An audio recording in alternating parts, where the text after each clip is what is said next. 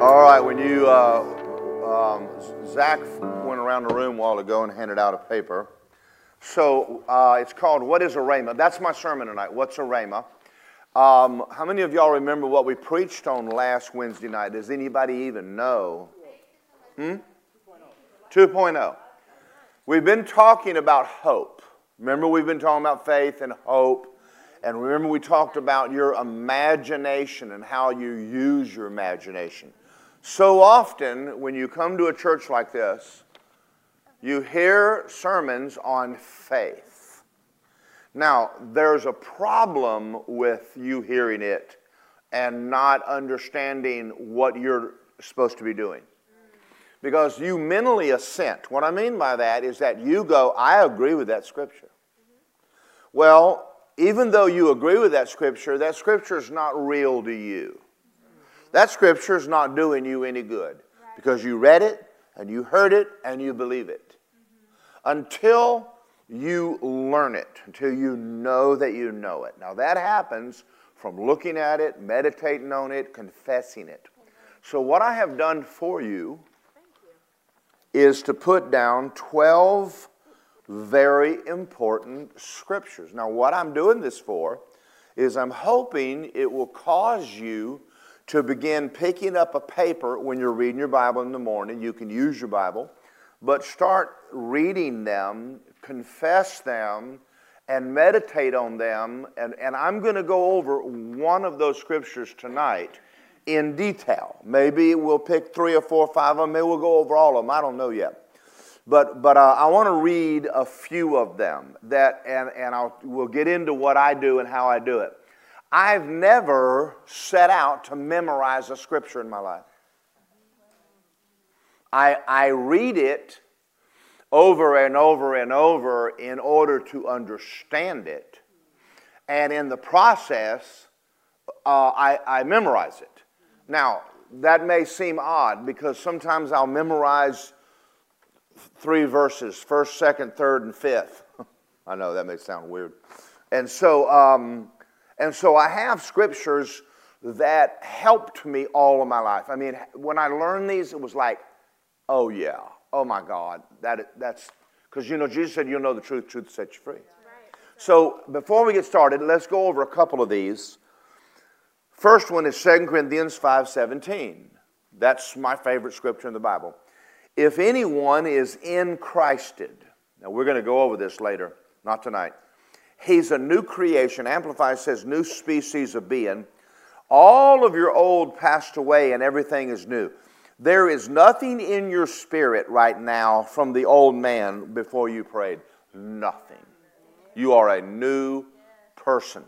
Now, learning this scripture is where I learned, because most Christians, when you go to church, almost every church teaches you that you're on a journey to become. Well, you are in your soul, but you are not. That's right. You've arrived. Amen. You started off on day 1 perfect. Yeah, that's right. Now that is mind-boggling, but it's so freeing to realize that when the devil comes at you and starts attacking you, you're like, excuse me, Jose, but I'm complete and I'm already perfect. Now, do you understand scriptures like this on in Him realities, who you are in Jesus? When Jesus rose from the dead, you rose. And He was made perfect. You were made perfect because you and Him are one person. So that scripture alone, let me read it again. And so I take this scripture and I personalize it. If anyone is in Christ, that would be me. I'm a brand new creation. All the old passed away and everything in me is brand spanking new. Everything in me is new. Everything in my life is new. There is nothing of the old man around. I am not the old man. I am a new man, and I am made in Him, and I am made perfect in Him. Yes. That's just a powerful thing to say and to memorize, just to know this. All right, next one, number 2, Ephesians 2. For by grace, unmerited favor, you are saved through faith, not of myself. It is a gift of God, not of works, lest I boast. Now, when the devil comes at you and goes, you're not saved, you're no good, you're like, excuse me? So you remember that when Jesus was in the wilderness and the devil tempted Him, he quoted Scripture to him. Get in the habit of reading these out loud. I mean, I suggest you read them every day. Read all 12 of them 3 or 4 times every day. Every time you eat, just read them. Get to where you know these. Get to where you know these. And I made it easy because sometimes the fact that you have to go find it in your Bible, I know you. You kind of get about lazy on the 5th scripture and go, I've read enough today. Because you spent half your time just trying to find it. Okay. Number 3, who was delivered because of our offense, he was raised to make me righteous. Having been made righteous by faith, I have peace with God through the Lord Jesus Christ. Powerful, powerful scripture. Now there's many more, but we're going to get to number 4 here. We're going to stop. Cast all of my cares on him because he cares for me. I would say, I quote that scripture every morning. Now we're going to start now with how I live some of my life. Worry has probably been one of my big faults. I'm the only one in the room. I realize that. No, I'm not. Rose, you ever were? Yes. Kenneth Hagin said that the biggest sin he's ever had to overcome was the sin of worry. And when he was on his deathbed, as a 16-year-old boy, until he dealt with worry, he said, I never would have been able to get in faith and get healed. What a powerful thing. Because he's he's worried about dying. I know that sounds like, well, that's something to worry about if he's dying. Apparently not. I mean, you and I aren't supposed to worry about anything. Be anxious for nothing. So when I wake up in the morning, I'm just going to give you my morning. When my eyes open, I want to start my day. I already know I'm headed into people and devils have an agenda planned. Sometimes devils, but devils use peoples. And stuff's going to happen. And when I wake up in the morning, the first thing out of my mouth when I open up, sometimes I'll say, glory to God, thank you, Jesus, I'm saved and washed in the blood. But before my feet hit the ground, I go, I cast all of my cares, all of my worries, all of my concerns on the Lord. Nothing will happen to me today that me and God cannot handle. If God is for me, who could be against me? I don't have a care. Now, you know, let me tell you something. What a way to start your day. You know, going to church is good. Reading your Bible is good. All these things we do. But the Bible says faith comes by hearing, hearing by the Word of God. Faith comes by hearing, hearing by the Word. But that word in the Greek, in Romans 5:17, faith comes by hearing, hearing by the Word, is not logos. The Bible, the Word of God, the Greek word for word is logos. In the beginning was the logos, the Word. The Word was with God. The Word was God, the logos. That's the book. This is logos. So the word rhema is the written word spoken. When the word is spoken, it becomes a rhema word. Now, faith doesn't come by the logos. It doesn't come because you have a Bible. And it doesn't come because you read it. It comes when you hear it. Well, you can't always be in a position where you're always hearing. You can listen to CDs, you can listen to tapes, you can listen to preaching. But you need a very specific word every day of your life. So in the morning, I say the word so I can hear the word. Faith comes by hearing. Well, if I want to hear it, I'm going to say it. I don't just think it, I say it. Lisa's in there making coffee or breakfast. She knows when I'm awake because the first thing she hears is me in there quoting the Word of God. She knows, well, he's at least awake and getting ready to get out of bed because I hear him talking. Listen, and I'm going to say this to you. I've been through plenty of hell, even saved. Anybody else? Am I the only one? Y'all ever been through stuff? Get ready before something happens. Don't wait until all hell breaks loose and go, where is my Bible? I've gotten to where now I find my Bible, I'm on the Word before the devil ever wakes up in the morning. I go, I am on you. Before you even tempt me, I'm on you. So I'm going to go over this scripture with you right now. And I want to go over with you on why I say that, what it means to me, and what it is. What do I mean when I say I don't have a care? And I don't. I am absolutely... If Jesus said to be worry-free, apparently you can. So you may have to say, I can be worry-free. It is possible to be worry-free, and I will be worry-free. Now, why do we worry? Because God is not big enough to fix your problem. Is He? Yes. Yeah, He is. Will He? Yes. Yeah. So I'm going to read this again, and then we're going to go. Cast all your cares on Him, for He cares. Say He cares. Say it again. He cares. Say He cares about me. Say He cares about me. He's concerned about me. He'll take care of me. Now see, all you're doing is taking one verse and just, this is kind of like the word meditate means to mutter. When you ever see people mutter and they walk around, they said this and they said this and I said that and I'm going to tell you what I'm going to tell you. That's muttering. Well, muttering is worry in the word.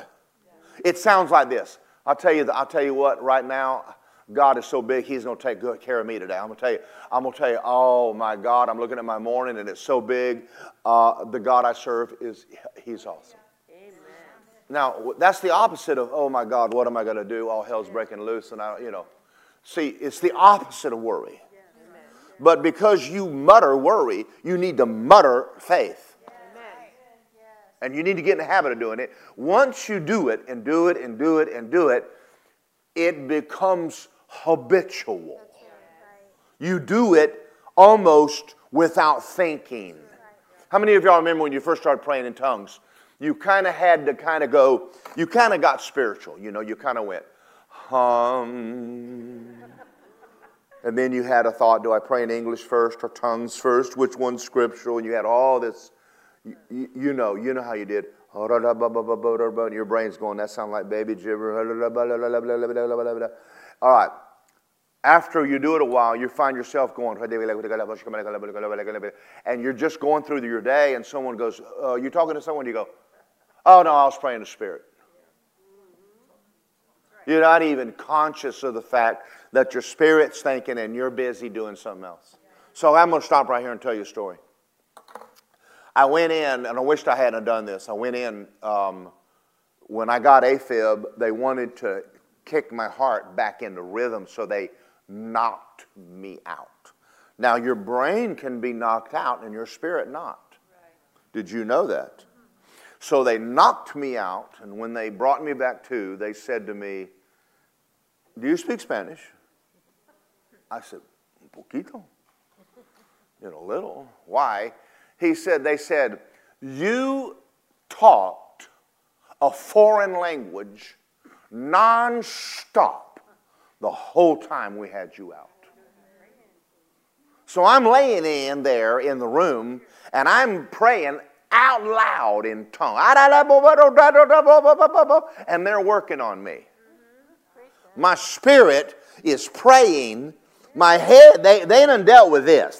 Bam, we got that. They said, we disconnected your head, but we don't know how you did that. I said, well, no, it wasn't Spanish. What language was it? I said, quite frankly, I don't know. I told them tongues, and that didn't mean anything to them. But I thought, isn't it amazing how your spirit man, they can't knock him out. He can still be rattling along out there, And they're like, well, we don't know what you said, but you sure were enjoying yourselves while you were out, So anyway, having said that, that's not part of my sermon. That's free. All right, 1 Peter 5, it says, cast all your cares. So I wished I could tell you that I learned all this in Bible school, and then one day I read the scripture and I did it. That'd be a lie. Learning to not worry has been a process of time. And even though you say, well, I'm not worried about it, it's amazing how much you are constantly trying to help God with a frown. And you see it on your face when you walk in. You're like, how you doing? Good. Yeah, you're worried about something. Something ain't going right. So I'm going to tell you part of my story. When I married Lisa, boy, I got to back up again, but I'll come back. I'm going to go back further in time later. After Lisa and I were married, before that I was a youth pastor at Tom Copeland's church, Faith Creation Fellowship. And Lisa, I knew that I have a call of God on my life. I know I have a call of God. And Lisa knows I have a call of God on my life. And she married me because I have a call of God on my life. And so therefore, there was a certain percentage of me that felt like I needed to go do ministry, right? And see, when people walk in, they walk in the church, they have a call of God on my life. I watch them because I watch them for a while because they called themselves, or they are going to be like Abraham, and they're going to help God. Now, and that's what I did. That's what I did. And so right after that, I decided that I needed to be in ministry. So Lisa and I started a ministry called Wings of Freedom. We got a newsletter. We got a computer, an 8086. Do y'all remember? Glorified typewriters, all it was. And it cost me $1,500 for the computer. And we got a 501c3. We got everything we needed. And that year, I got 3 places to preach. One of them was a halfway house where no one took up an offering, which meant that at the end of the year, I'm supernaturally broke. Now, you have no idea how frustrating it is to know you have a call and to try to make it happen. Well, one church I went to was in South Ocoee, and I got to preaching, and the anointing hit me, and it got so strong on me that I began to pray for every teenager in the building. I had a boy with deaf ears open, his ears opened in that service. I got so far in the Spirit that I finished at 3 o'clock in the afternoon on a Sunday morning. When I finished preaching, I turned to Lisa and I looked out over the crowd, and the building was empty except for the people. And I said to Lisa, where'd everybody go? I had no idea that anybody had left, but we had so many kids born again, filled with the Holy Ghost and healed. The anointing was so strong, but everyone went home except for the people that were there. I had no idea, no offering. I went to a halfway house and preached. A bunch of people got born again. When I got done, everybody got up and left, and they didn't even say goodbye. Now, how do you think I feel? I'm a year into this. I've done newsletters. I've done everything I know to be a preacher, and I haven't even gotten on first base. And the few people who let me come preach didn't like me. I'm not what they were looking for. And so at the end of all of this, reading my Bible one day, and I made the statement, I will never, the longest day I live, ask anybody to preach. If God, now this is me. This is the vow I made. This was something I had to do, because whether I wanted to admit it or not, I'm trying to put me in ministry. Now, this is we all have areas that we do this. There's something, and we're going to help God. So I went to God, and I heard Kenneth Copeland do this, and I did it. I says, if anyone asks me, it'll be because they asked me, and if you aren't big enough to put me in ministry, I'm never going. Now, that's what the Scripture means when it says cast all your cares. We think it just means a bad day. No, that's the whole, that's all, everything that's on my heart that's concerning me. I had to lay it on the altar to God. Right. Now think about what I just said. Because that's big to me, to be in ministry. And for me to do that, So anyway, it wasn't long after that, Tom Copeland invited me to come preach Wednesday night. And I had been reading 1 Peter 5:7 and meditating on this. And I got up there and I said, tonight's sermon is called, I Don't Care. Whole world's going to hell and I don't care. You're dying, I don't care. But I was preaching on, I don't have a care. And I had begun to meditate on the fact that God wants me carefree. And so anyway, it wasn't long after that, maybe a month later, Lisa could tell you, maybe two. Joe Hurston, I got a phone call from a guy named Joe Hurston and wanted to know if I wanted to come and work with Air Mobile Ministries. I thought, well, okay. And to go on a crusade to the Bahamas. And I think Jody went on one of those crusades once. Well, when I went over, now remember this, I'm not going to tell them I'm called. I'm not telling them I can preach. I'm not telling them nothing. Now listen to me carefully. If he's God, and he better be God. This decision has been one of the best things I ever did in my life. Quit trying to make stuff happen. Right. So they asked me to come and do a crusade, and when I got there, they taught me how to run a projector. That's now the Jesus film. If you've never seen them, show the Jesus film. They come in 4 reels, and they have 2 projectors set up, and we put a daylight screen in a field, and the sun goes down, and we go into the local village, and we invite all the people, and they gather in the field at night, and we turn on the Jesus film, which lasts 3 hours. It's 30 minutes, 30 minutes, 30 minutes, 30 minutes. At the end of it, someone stands up and gives an altar call. My job is to load the reel on the camera, keep the generator running, keep it full of gas, there's a Honda generator back there that barely makes any noise with a big long extension cord, and it's running the board. I'm in there running the sound, and when you're in Haiti, it's in Creole, and that's where I learned tout monde monsieur from Jesus in the Jesus film. Anyway, listen to Jesus preach to the Haitians. Haitian people are wonderful people to watch when they're watching the film.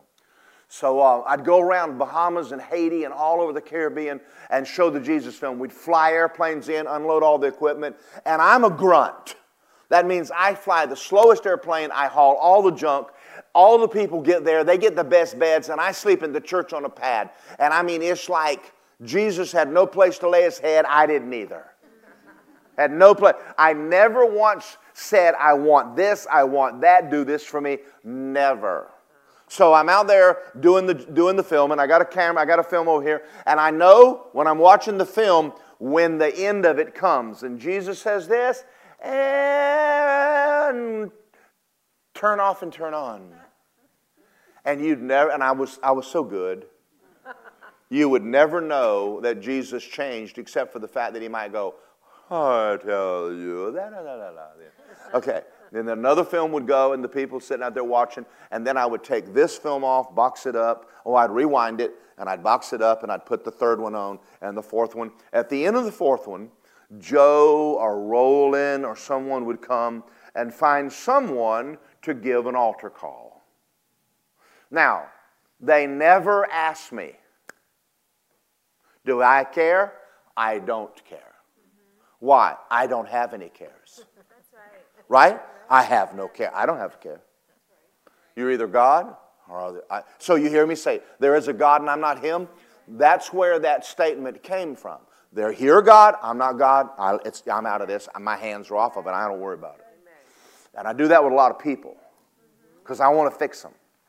I'm talking to y'all right now. You want to fix some folks and you go, you better shut up and leave it alone. All right. So one night, I'm there and I'm sitting there running the equipment and the Lord says, they're going to ask you to preach tonight. And I went, I ain't saying nothing. And so I watched Joe walk up to one of the preachers from South Florida and said, I want you to do the altar call tonight. And I'm going, that's funny. And I'm watching to see what God does. I'm going, you just said I'm preaching. And Joe just said, Joe is. I don't know, what do you remember the guy's name that he asked? So anyway, the guy looks at me and says, Morgan, I don't got nothing. You got anything? And I went, he told you to do it. He said, I don't have anything. I said, I don't care. He told you to do it.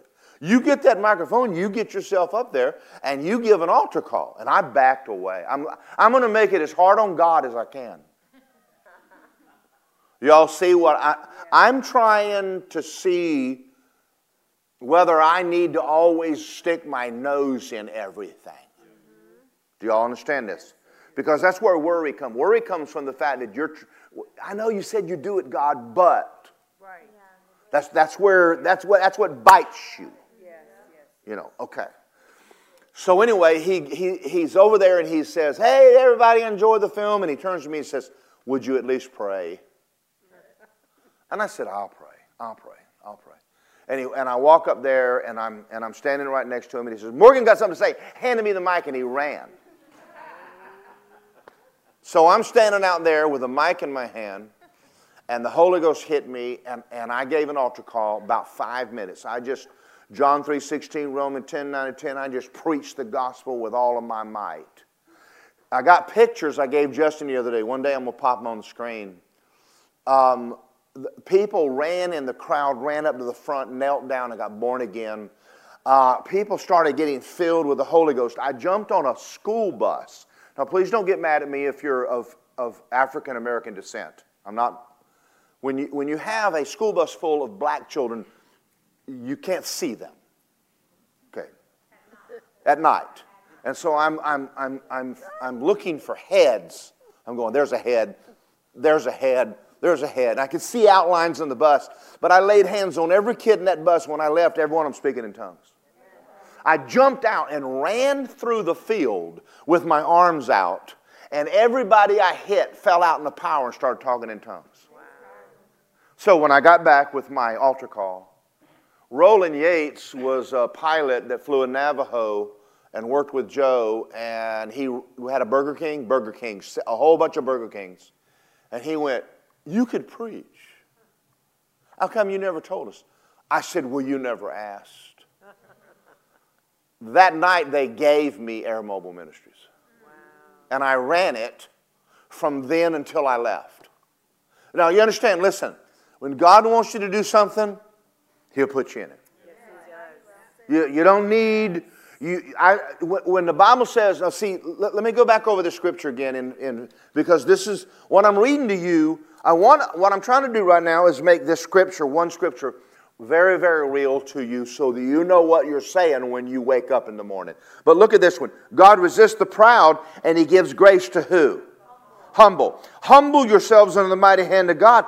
He'll exalt you in due time. Cast all your cares on the Lord. So being humble is very, very important in order to cast the care on God. Because in other words, humble means you're under God. You're under Him. He's the boss and you're not the boss. That's right. So if He's the boss, let Him be the boss. So if you want to go up, go down and let Him take you up. And if you take you up, you got to keep you up. And so you have no idea how sweet it is in life to go through life knowing I don't have a worry in the world. If God wants me to do something, He's going to open the door. He's going to pay the bills. I don't have to worry about that. I sleep at night. Now, y'all have no idea how many people lay awake at night. Well, what are we going to do? What are we going to do? What are we going to do? What are we going to do? You are running your life. Why don't you go to God and go, if I'm not doing what you want me to do, I'll do something else. If this falls apart, hallelujah. Amen. Don't look at me in that tone of voice. Boy, that's good preaching if I don't say so myself. So I got another story I got to tell you. I got another one I got to tell. Well, no, I can't. I got to read this. Got to read. I read stories every once in a while, and man, do they have a massive impact on my soul. And we use this book in the Bible school, and when I gave it to all the students, they looked at it and went, "Oh my God, no, that thing's huge." Well, I'm going to tell you something. If you read just a chapter every week, man, your whole life will change.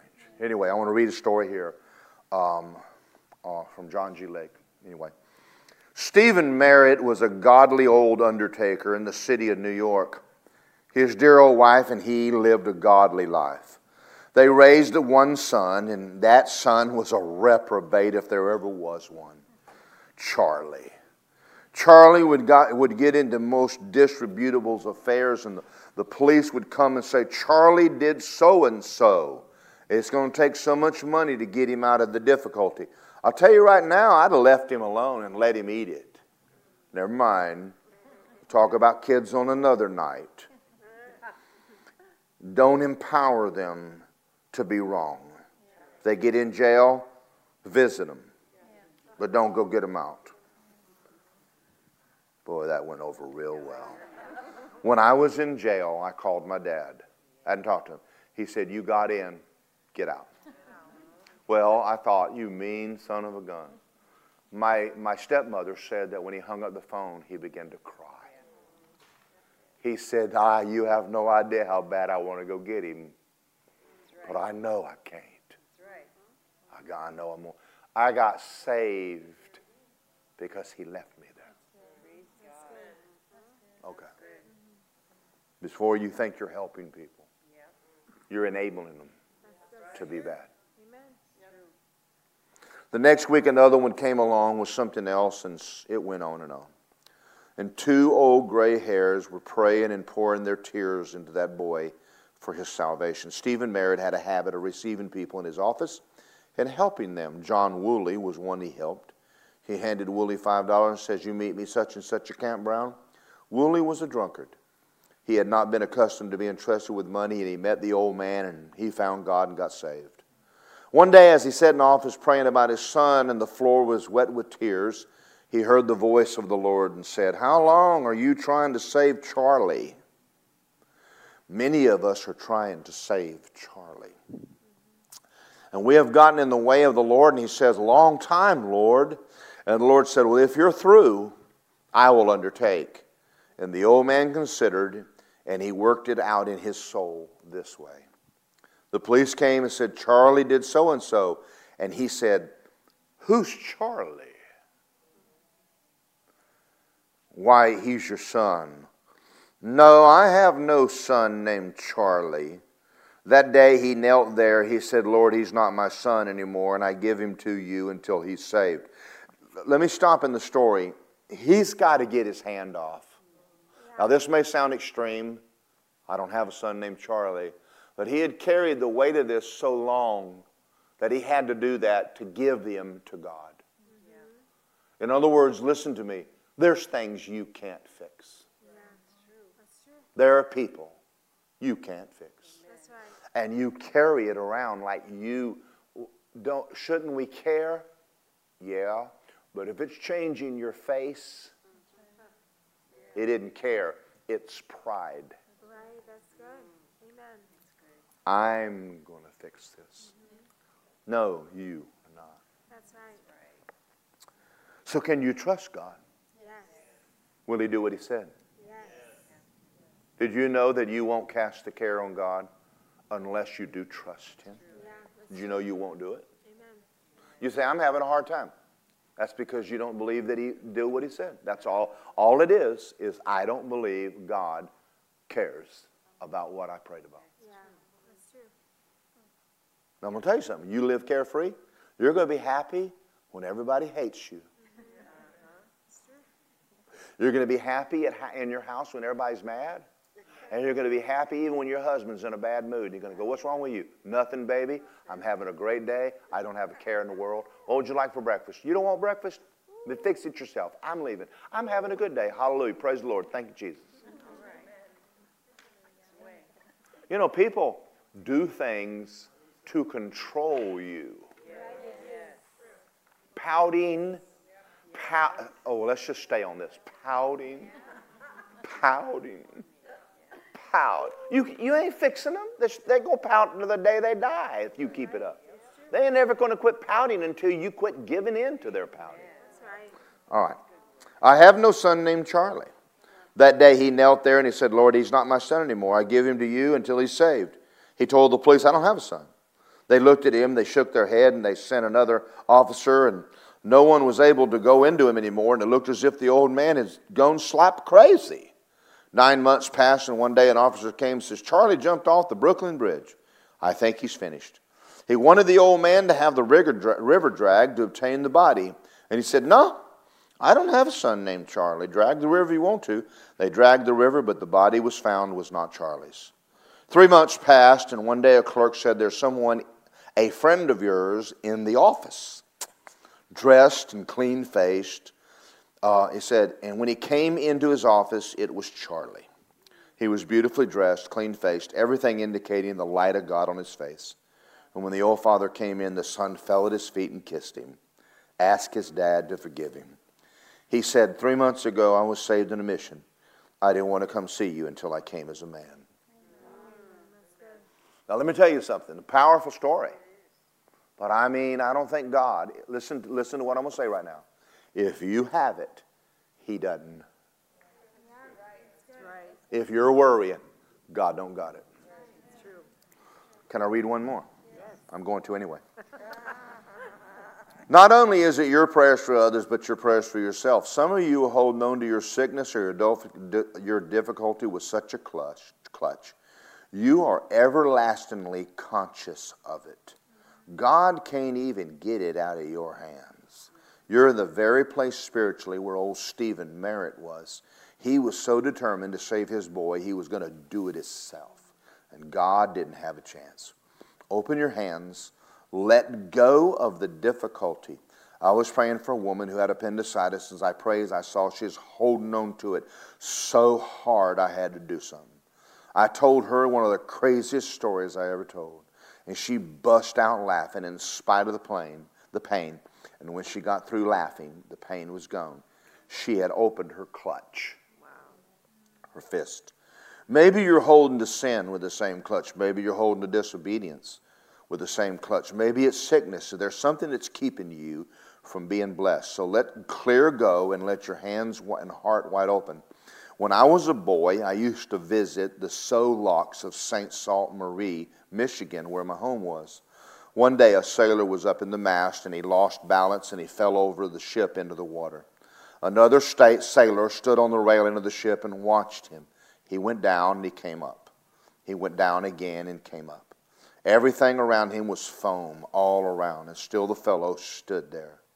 And finally the chap went down for the third time, limp, and just disappeared. He shot down in the water and came up. A couple of the gentlemen, when the chap went down, the sailor on the ship dove in the water, disappeared under the water, and came up. A couple of the gentlemen were standing by, said, that fellow has taken men out of the water before. He has to wait until all the kick is out of them. Otherwise, they'll both be drowned. Now, I read that to you because sometimes God is waiting for you to quit kicking. That's true. That is true. It's not that he doesn't care about you. It's just that you're so frantic.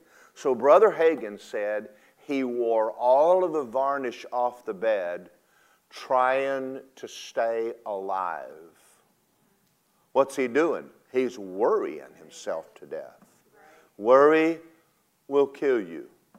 When Lisa was in the bed dealing with what she was dealing with, I walked in one day and I looked at her and I said, you got to get over the fear of dying. Well, that didn't go over real well at first. Because it's almost like, well, if you die, you die. But until she conquered the fear of dying, she wasn't going to be able to live. And she told me later, she said, that's one of the best things you said.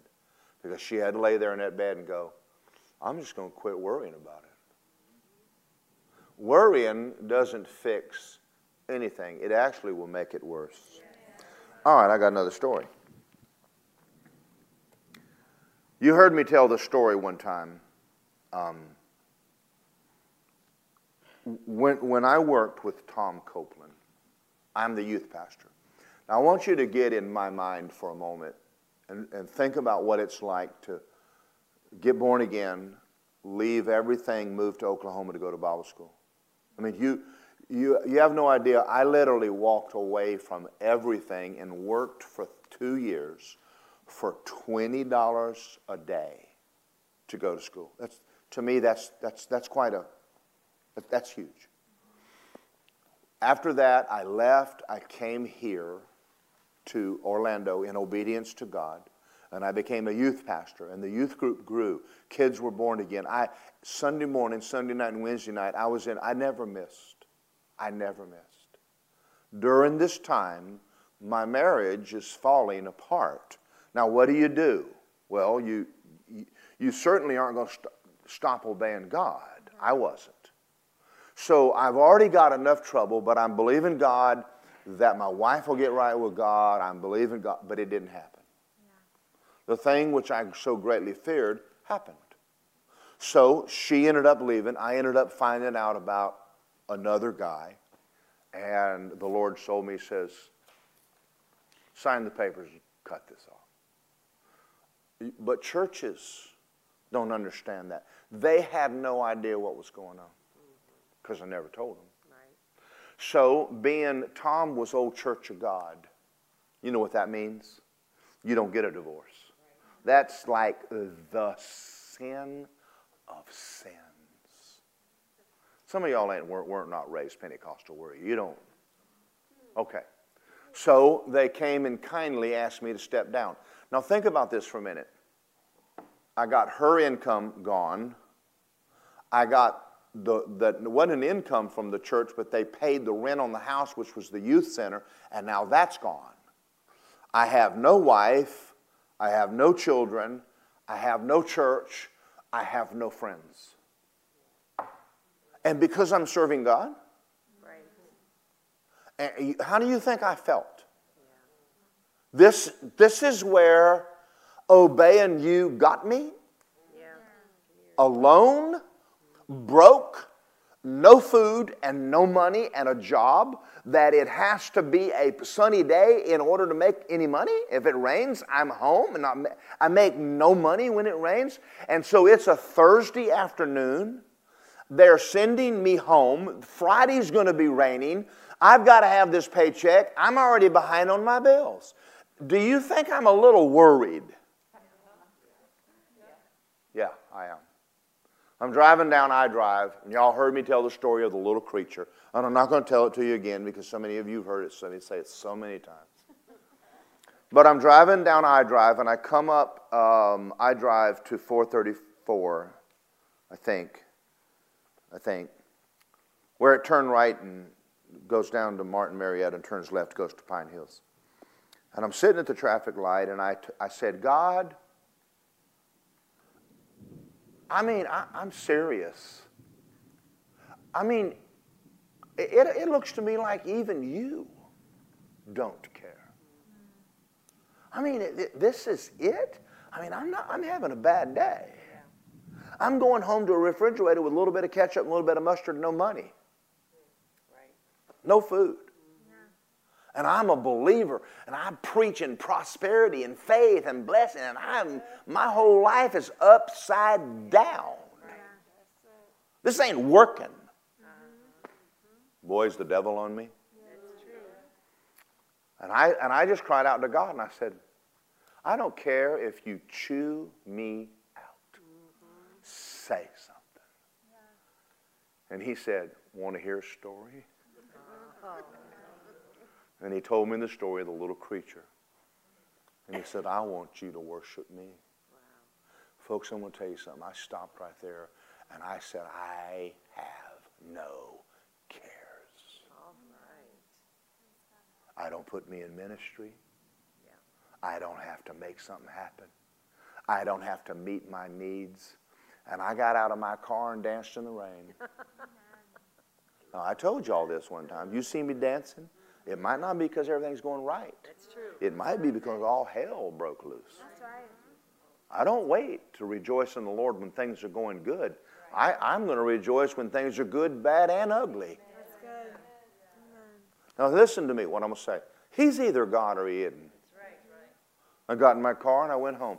I can't tell you how he did it. I don't know. But I'll tell you the next thing that happened. Lisa and I were dating, and I got home and I told her my cry story. And she said, "Are you tithing?" I said, "Well, I haven't in a while." She said, "Well, I won't marry a man that doesn't tithe." I went, "Well, darn, you're leaving too." And I decided, since I'm already broke, might as well.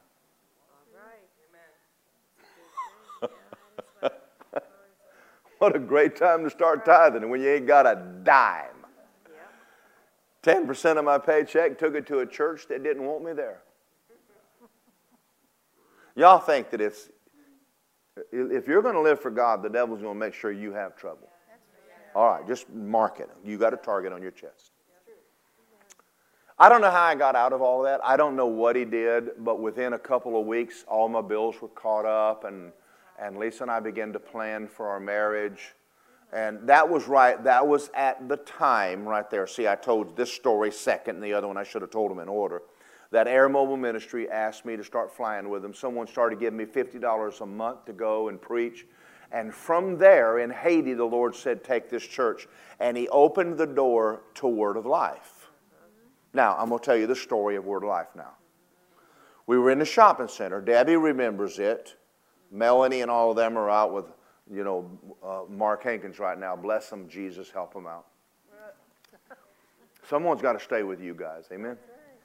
So when they asked me to pastor, the Lord said to me in Haiti, "You are the next pastor of the church." So Jody remembers this. Jody was there. So Bill came to me and said, now these are his words, "We know you are not called to pastor." I said, "You're right, I'm not." He said, "We are looking for someone to take this church." I said, "Well, keep looking, because I'm not him."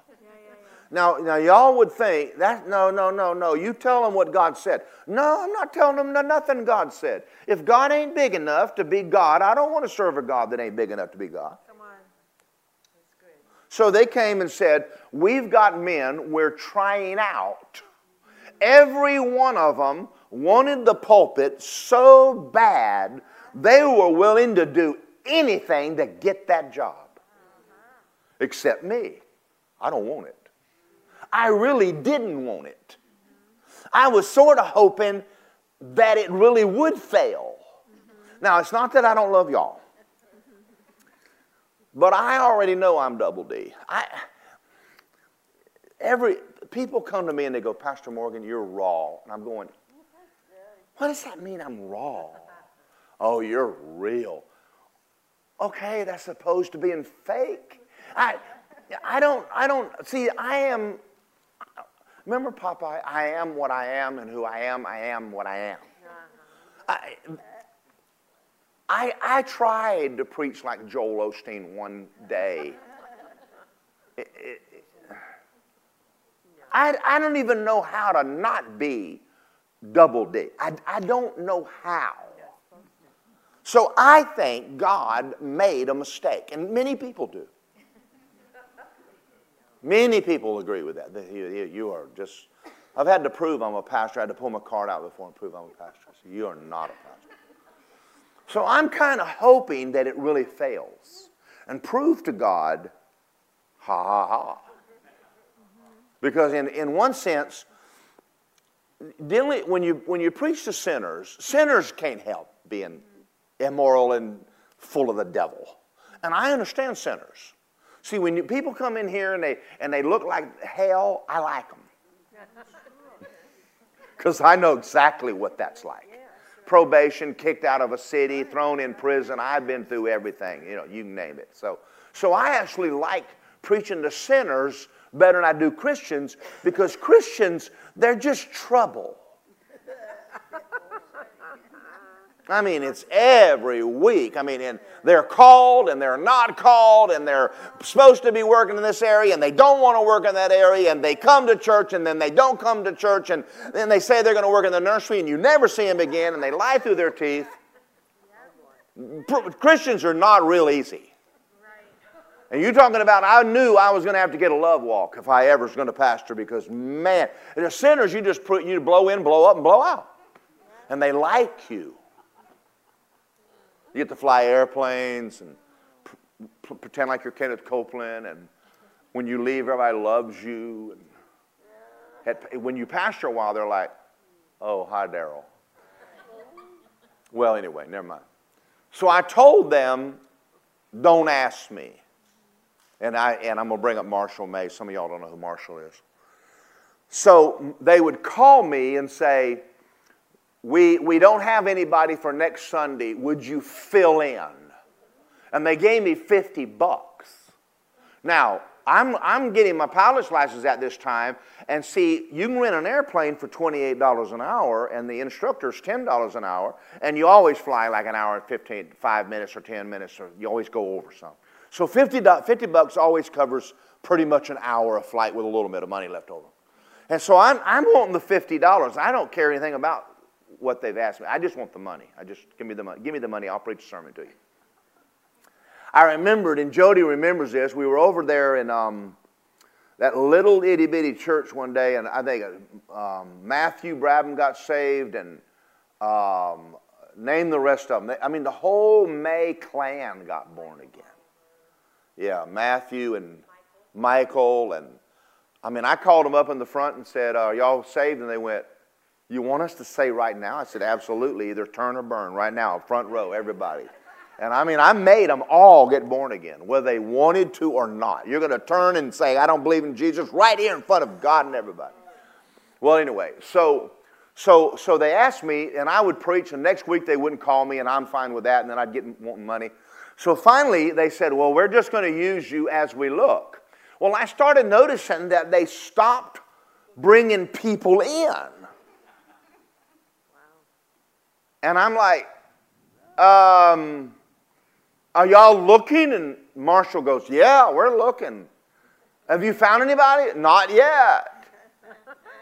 And every Sunday, finally it kind of dawned on me. I said, the writing's on the wall. You're it.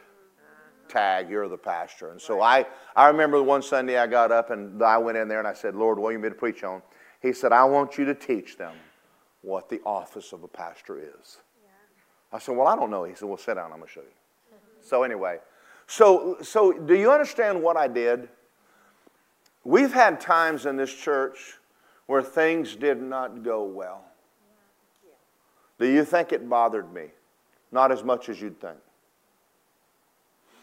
Because I already know he started the church, he wants it to go, and he put me here. And that takes the fight out of me. And people would come up to me and they'd get in a fight with me and I'd go, whatever. And I just go back and do my job and leave them alone, because I don't have to fight for position. I can stay down here. I don't need to climb a ladder. That's right. Does that make sense? Yes, so when you hear me make the statement, I don't have a care. Listen, I mean it with all of my heart. I have learned this life. I don't worry about my money. I don't worry about finances. I don't worry about the economy. I don't worry about Trump. I don't worry about Biden. I don't worry about the rapture. I don't worry about anything. If he has me here, I'm going to be here. If he said he'd meet all of my needs, and I've never seen the righteous forsaken or seed begging bread, I don't have a care in the world. I will be eating. We will be fine. We are blessed. Hallelujah. Thank you, Jesus. Now, let me tell you another thing, because I'm talking about church right now. There's times when we'll have a whole band, and the next month, there's 3 people. You know how I pray? That's your band. Can you not find anybody? No. All right. Ain't my problem. Nursery, You ought to be able to at least find one person to run it in the Hall of Orlando, God. I mean, you really ought to be able to find one. I'm just going to give it to you. Don't worry about this. I mean, bring the kids in. Get Lisa up there with a guitar and sing Kumbaya and I'll preach. I don't care. But see, living like that keeps me out of stress. Stress will kill you. What are you going to do? What are you going to do? What are you going to do? What are you going to do? What are you going to do? What are you going to do? Nothing. Now, I don't mean that I'm negligent of my duties. I'm not telling you I'm lazy. I don't pray for money and not go to work. I get up and go to work. If I don't have a job, I find one. Amen? And I find the best one I can get. And I do the best I know. And God better be God. Kenneth Hagin said one time it was $1 million behind on Rhema. $1 million.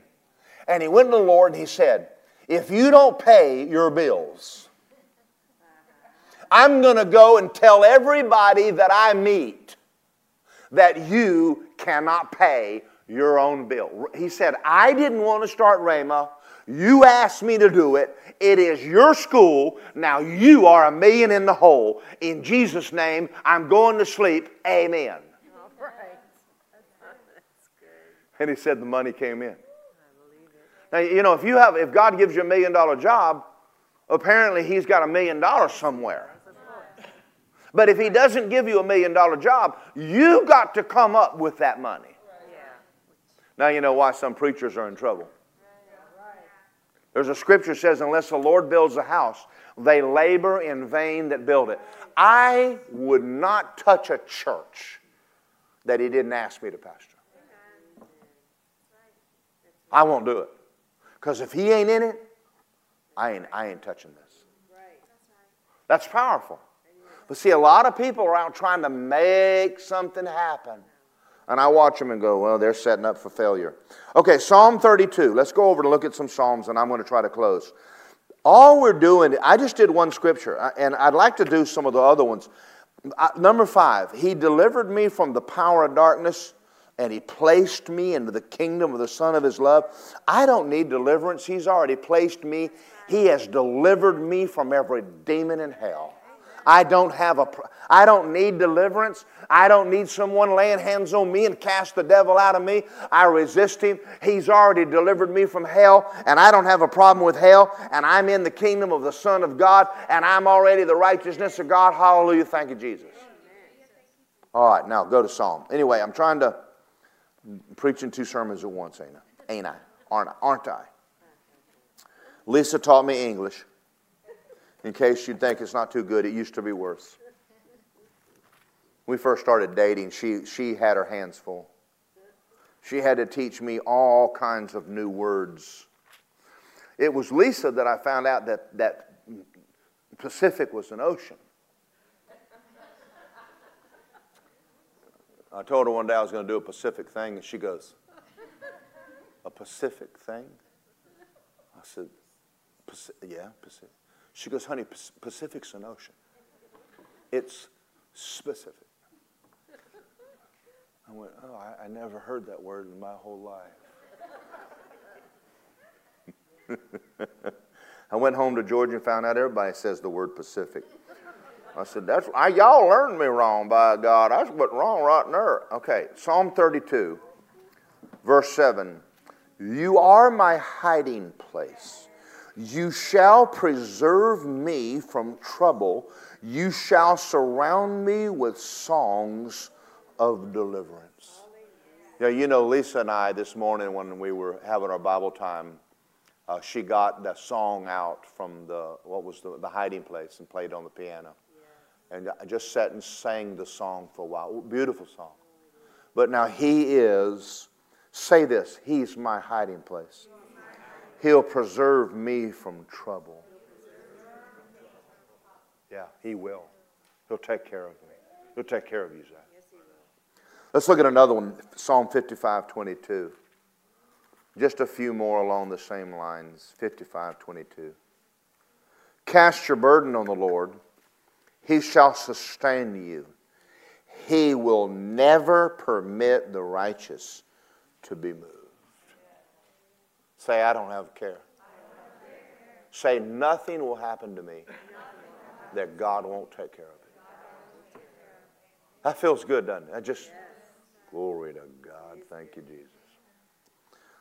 56:3. Turn the page. 56:3. Whenever I'm afraid, I'll trust in you. When I'm afraid. I want to tell you another story. Let me read 11 and I'll tell it to you. In God I put my trust. I'll not be afraid of what man can do to me. We live in a dog-eat-dog world. Soon, I'm going to get in this pulpit and talk about the Antichrist. Not the man, but the spirit. The spirit in the world. The Antichrist spirit. That people are bad. And they don't care. They'll fire you in a nanosecond and ship you down the road, and they lie. People do all kinds of stuff. Jordan called me and Lisa one day, me and his mom, and said, you know, everybody doesn't believe like we do. And I said, Jordan, we have noticed that. It was him that was first learning it, you know. He grew up in a charismatic home and praying in the Holy Ghost and believing God. And when he stepped out in the world one day, he was kind of in for a shock, like, there's bad people out here. So when he started his trucking business, it took him a while to quit trusting everybody. They're after the number one. So I'm working at a job in Winter Park. And I got to tell you, I kind of helped get fired, sort of. I have a bad habit of singing when I'm happy. And I'm in a school that has the top brass of the whole United States going to it at $3,500 a week in Winter Park, called, what is it called? Philip Crosby and Associates. And they're teaching excellence, how to run a business, how to top. I mean, we're talking the generals there from the Army, the CEO of Ford is there. Everybody who's anybody is in this school. Yeah. And I'm the bus driver. And I'm out making my bus, and I'm sitting at a desk, and they're in there teaching, and I would begin to sing. And I have a bad habit of singing loud, even though I really think I'm quiet. And I'll be singing like, this is the day that the Lord has made. And my voice is carrying, and the teacher steps out the door and opens it and goes, please shut up. And I'm going, what? You're singing again. I went, oh. And so he'd close the door and I'd go, okay, help me not sing, help me not sing. I pray in the Spirit. Next thing you know, I'll be humming. Anyway, I wasn't doing it on purpose, but I'm honest to God, I did sing under my breath, and apparently that was loud. So when it came, you know what a layoff is? It's when they get rid of people they don't like. So one day, they're having a problem with the school, and there's a big layoff, and there's a whole bunch of us sitting out on the chairs, and everybody that goes in is going, what's happening, what's happening? And everybody that comes out is crying. I'm going, I don't know what's going on in there, but everybody comes out, I mean, and especially all the women. Tears, makeup smeared down their face. I'm going, well, I don't know what's going on in there, but I think we're all getting fired. So, my turn, brought me in. And I felt like I was in a funeral home. Now, Daryl. And they start telling me all the good things about me, then I'm going, cut to the chase. Well, we're laying off. And they start pretending like they're crying. But I'm not crying. I'm going, glory. I said, hallelujah. And then the guy looked at me and said, no, I think you misunderstood. He said, we're having to let you go. I went, I heard you.